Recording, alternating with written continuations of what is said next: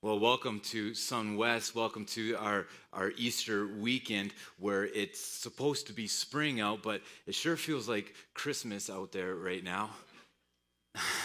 I'm tired of it. I'll admit it. Um, yeah, we we're entering in where we are in the middle of the Holy Week in the Christian calendar, where it started off this past Sunday as a Palm Sunday with the triumphal entry of Jesus into Jerusalem, and it ends off a week later celebrating Resurrection Sunday, where Jesus has risen from the dead, conquering death and sin. It's imperative for us, though, to pause in the middle of this week on this Friday as we remember what Christ did for us on the cross.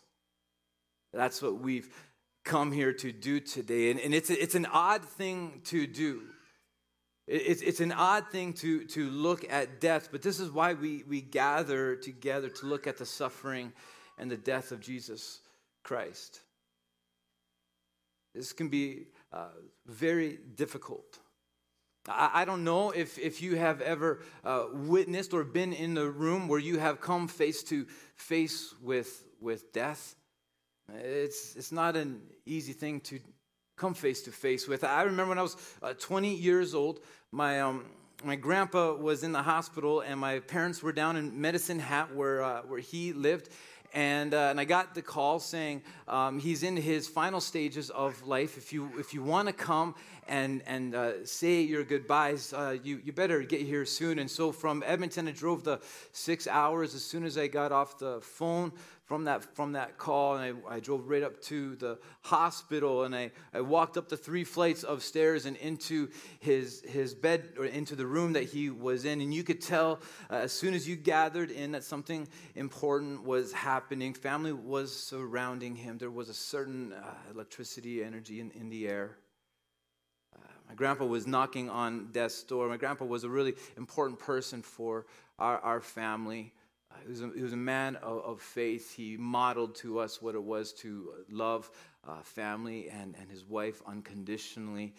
He was a man of prayer and faithfulness. He was also blind. He was blind from the age of 13 on. He married late in life, had three daughters, and we wanted to be with him in this moment in his last stage of life. After I came into the room, I found a little spot at the corner of the head of his bed, and the quiet chatter resumed after the greetings had occurred. My grandma was with my grandpa all day and hadn't eaten at all that day, and so my aunt took my grandma away to get something to eat, and when she did that, a nurse came in just a little while afterwards and just said, just so you guys know, it's not uncommon for the patient to wait for a loved one to leave the room before they decide to pass. And so we were all on high alert, and about 5 to 10 minutes later, sure enough, something shifted in my grandpa's demeanor, and my mom and my aunt, they rushed to the bed, and they wanted to bless him, and they wanted to thank him, and they wanted to let him know that he was loved, and we were grateful for the legacy of faithfulness that he had left and he had modeled for us. I found myself standing right at the head of his bed with my grandpa's head in my hands, and then it happened. He drew his last breath. He exhaled, and with it, his life departed. He went to be with the Lord. I'll never forget that moment. Looking at death can be heart-wrenching. It can be difficult. It's hard. And at the same time, something very natural and very beautiful about it. And you would say, well, what do you mean by that?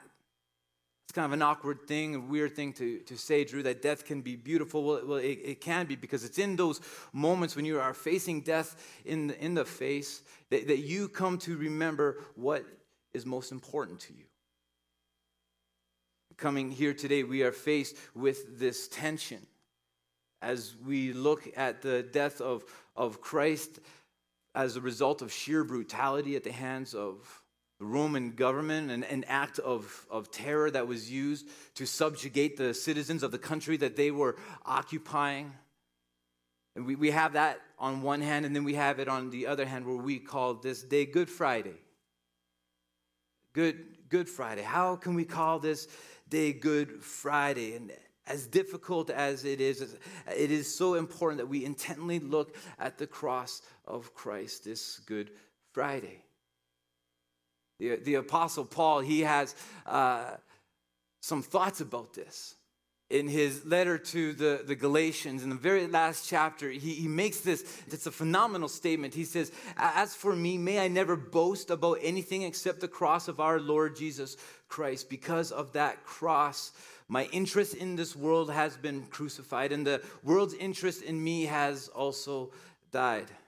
To look at the cross of Christ is to do this one thing, is to recalibrate your life around this one thing, that the God of this universe came to lay his life down for you. There's a word that Paul uses in this text that I find really fascinating. It's this word boast. If I'm going to boast about anything, I'm going to boast about the cross of Christ. When I look at the cross of Christ, there's a lot of things that I might be thinking, and a lot of things that I might want to do. Boasting might not be the first thing that comes to mind. Why, Paul, do you say, if I'm going to boast in anything, I'm going to boast about the cross of Christ? The word that he uses in the Greek, it means to exalt, and that word literally means to hold your head high. And he's saying, if I'm going to do anything, if I'm going to hold my head high, I'm going to hold my head high as I gaze at the cross of Christ. We've become such a look down society, haven't we? I mean, there used to be a day where we would sit at a red light and we would be white-knuckling our steering wheel, anxiously anticipating for the light to go from red to green. And now that light can't stay red long enough as we're flipping through Instagram pictures and comments on Facebook. And what did that last person tweet out? And we're so involved in our phones and social media. We look down all the time, whether it's on our computers, or we're cooking, or we're texting, or even in our prayer time. So many of our daily habits cause us to look down. I saw something on my Facebook feed, and I want to show it to you today of what happens as a result of being such a look down society. I think we got a little video, and it's okay to laugh. Feel free to do it.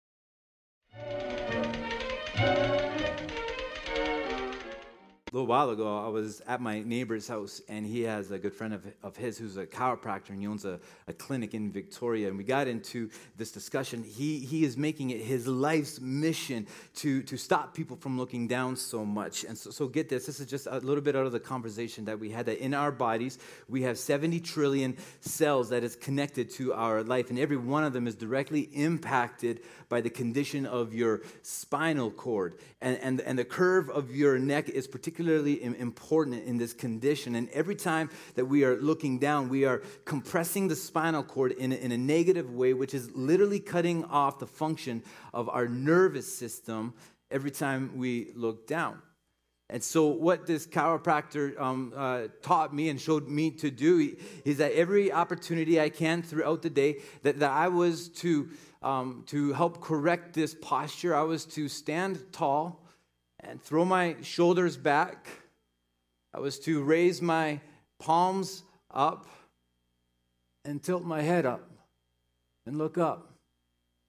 And this would correct the negative effect of what we've done, what I've done by looking down so much. And this posture can literally restore the life to the body. I think you see where I'm going with this. This is the same posture that the Apostle Paul said that we were to have. This posture is one that we today take as a corrective measure to remind ourselves that our hope is built on nothing less than Jesus' blood and righteousness. So today we hold our heads high towards the cross of Christ. looking at what he has done for us, recalibrating our lives in all the ways that our life has gotten out of alignment.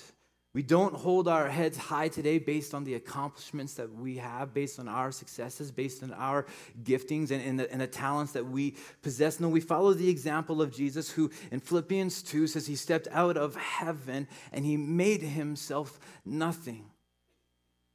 We look up and we hold our heads high and we behold him today. Jesus' first cousin, John, his name's John the Baptist. We're introduced to him in the Gospels. And he comes on the scene. And the whole ministry of John the Baptist is to prepare the way for Jesus. And when he sees Jesus, he makes this incredible statement. He says, "Behold, the Lamb of God who has come to take the sins away." Before Jesus had performed any miracles, before he had preached any sermons, before he had any ministry moments, John the Baptist, he wanted to take people's attention off of him, put it on Jesus and say, hey, look, he's going to do what no man has ever done, what no man can do, and what no man ever will do. Behold him. Look on him. See him. Gaze upon him. Experience him. Behold the man who was born in Bethlehem, who was born to be a sacrifice, who was born to pay the price for our reconciliation to God so we can have right relationship with him. He was born to be the payment of our sins. He was born to be held captive so we could experience abundant life. We hold our heads high today as we look at the Lamb of God who's come to take away the sins of the world.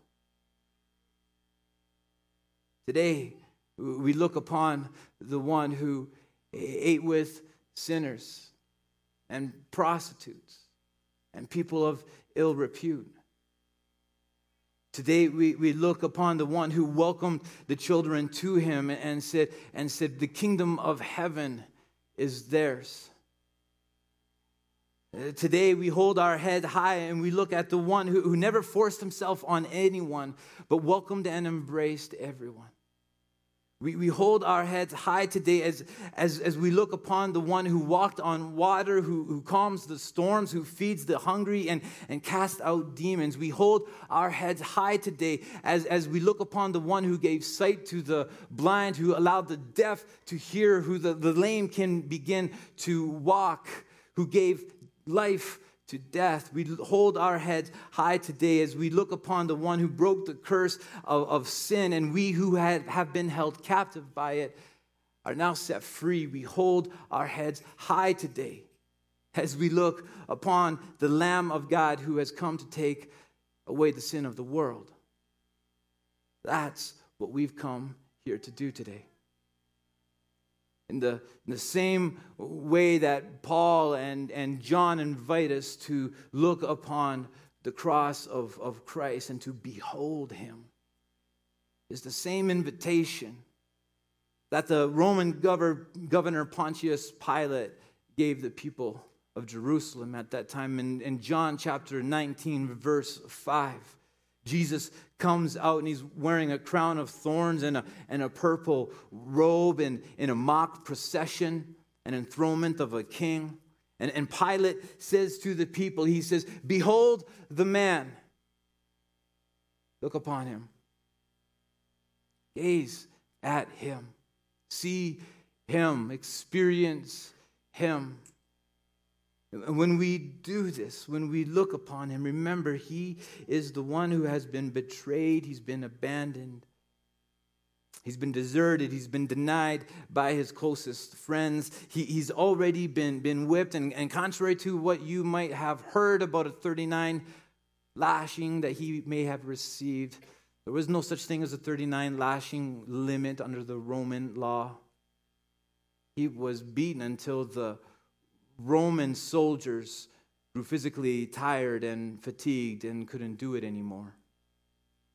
They twisted a crown of thorns on his head and brought him to the Roman ruler of Jerusalem, Pontius Pilate, who again here presented him before the crowds and said, "Behold him." And after all that, Pilate found Jesus not guilty.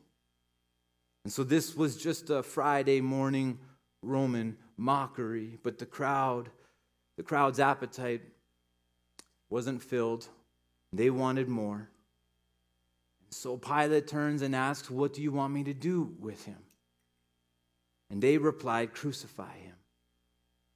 I know you can't see him today, but as best as you can, imagine him there in your mind's eye. Look up and behold the Lamb of God. One of Jesus' disciples, Peter, later on in his life, he wrote a letter. And he was remembering this day. And he says, though you have not seen him, you love him. And even though you do not see him now, you believe in him and are filled with an inexpressible and glorious joy. And the reward for trusting him will be the salvation of your souls. And your first question when you hear that is, well, how can we experience this glorious and inexpressible joy that Peter said we can? How is this even possible to experience? It's possible because it's personal. Because when we're confronted with this, when we look at this death, when we consider this, we come to the realization that it's for you. Today we come to look at the cross of Christ. Peter goes on in his letter and he says, For you know that God paid a ransom to save you from the empty life you inherited from your ancestors. And the ransom he paid was not mere gold or silver. It was the precious blood of Christ, the sinless, spotless Lamb of God. So there he was, standing before the crowds. He's beaten and betrayed. He's been abandoned and abused. And the only thing that is holding him there, the only thing that is compelling him to move forward in this day, his other disciple, John, describes this. In his letter, 1 John, he says, this is how we know what love is, that Jesus Christ laid down his life for us. And you, brothers and sisters, ought to do the same for one another. Well, his execution is ordered. And Jesus was forced to march down the winding streets of Jerusalem carrying the cross that he was going to be crucified on. The weight of this burden was too much for Jesus to handle and to carry after all he had gone through. And so another person was ordered to help him carry that cross. He was winding down the street called the Via della Rosa. I've never been to Jerusalem. It's kind of on my bucket list to experience the Holy Land at some point in my life. But from what I've been told, the Via della Rosa is one of the main roads in Jerusalem. It's a winding road. It's a long road. And on either side of this road is marketplaces and shops and customers and patrons. And all these people were gathered along this road to witness what Jesus was going through. And this was, again, the weekend of the Passover. And so the population of Jerusalem had swelled up to over 400%. See, the point of this was not just crucifixion. The point of this was humiliation. This was Rome telling everybody, if you rebel against the powers of Rome, if you come with a different message that Rome does, then this will be your fate as well. And as Jesus walked through the Via della Rosa, he comes to a hill called Golgotha.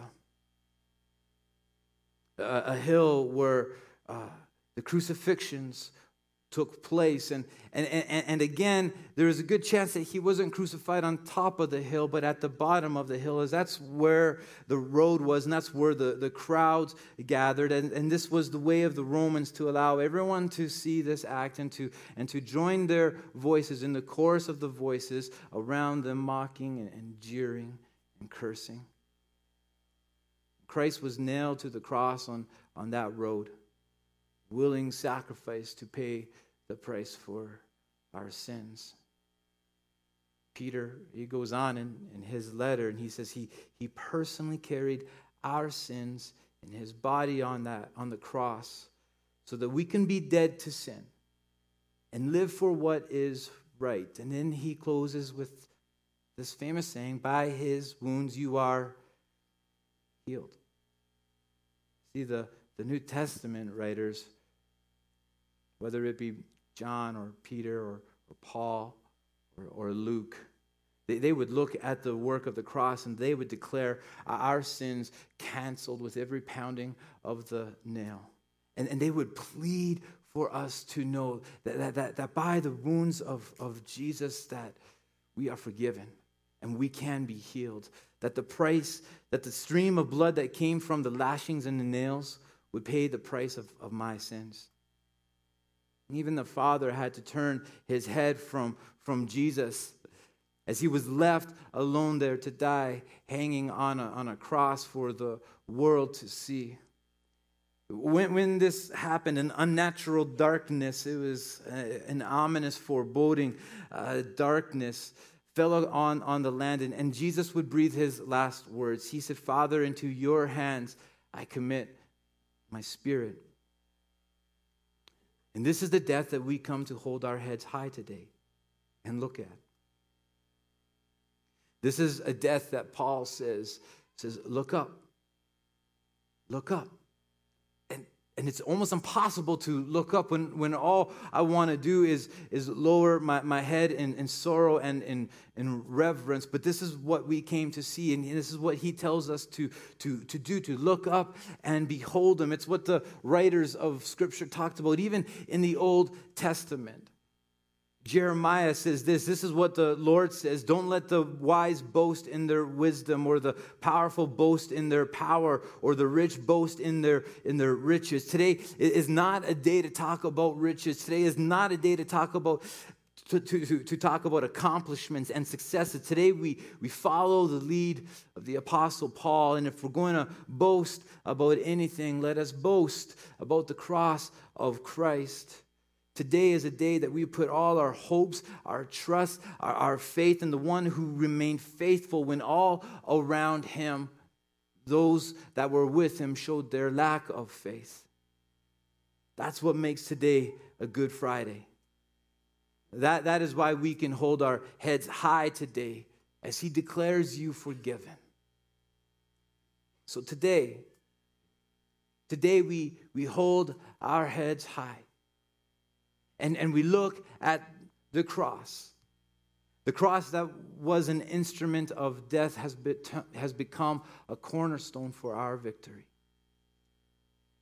Today we hold our heads high as we look upon the one who has borne every sorrow, grief, and pain. Today we hold our heads high as we look upon the one who has removed guilt and shame and pain. We hold our heads high as we look at the one who knows you by name, who has declared you fearfully and wonderfully made, he who boasts over you. Today we hold our heads high as we look at the one who rejoices over you and loves you with an everlasting love. Who loves you with a love that says that he says that nothing can separate us from. Today we hold our heads high as we look at not just an empty cross, but an empty tomb. Today we hold our heads high and we declare that I've been crucified with Jesus, and it's no longer I who lives, but Christ who lives in me. Today we hold our heads high and we look at the one who was and is to come. We hold our heads high and we look at this cross, which was meant for the death of the one who called God Abba Father. And recognizing that this is the very means that I have life, you have life, we all have life, and we can come before God as our Heavenly Father, as an Abba Father. Would you stand with me?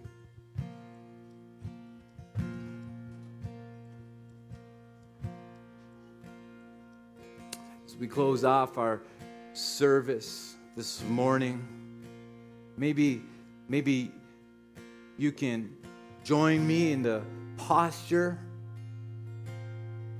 that Paul tells us to take, and throw your shoulders back. Stand tall. Hold your hands up. Look up. And see the one who has paid the price for your sins. And if we're going to boast in anything, friends, let's boast in the power of the cross. We can experience freedom and life through His sorrow, grief, and death. God, we thank you for the price that you paid so that we could be in right relationship with you. If you're here today and you're a visitor with us, and this might be news to you. Somebody brought you here because they wanted you to hear the message of the cross. The message of the cross is one of freedom and life and relationship with God. It's a gift that is given to all who hear, and all can receive it. I'm going to say a prayer in a moment, and if you want to pray this prayer with me, church, everybody can pray this prayer with me, and this could be sort of a rededication. It might be a commitment. But let's just take a moment as the band is playing, and in silence, let's just behold the Lamb of God who has taken away the sins of the world.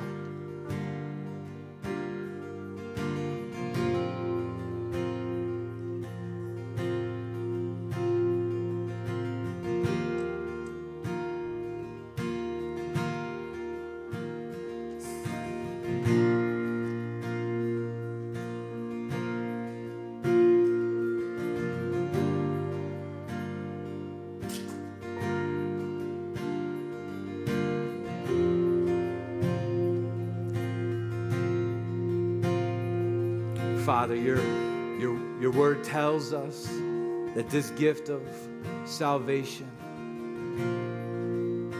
belongs to all those who believe in their hearts and confess with their mouth. Father, we believe that you died for us, paying the price of our sins on that cross. We know that while we are here this Friday, this is not the end of the story, because in a couple days, you conquer death.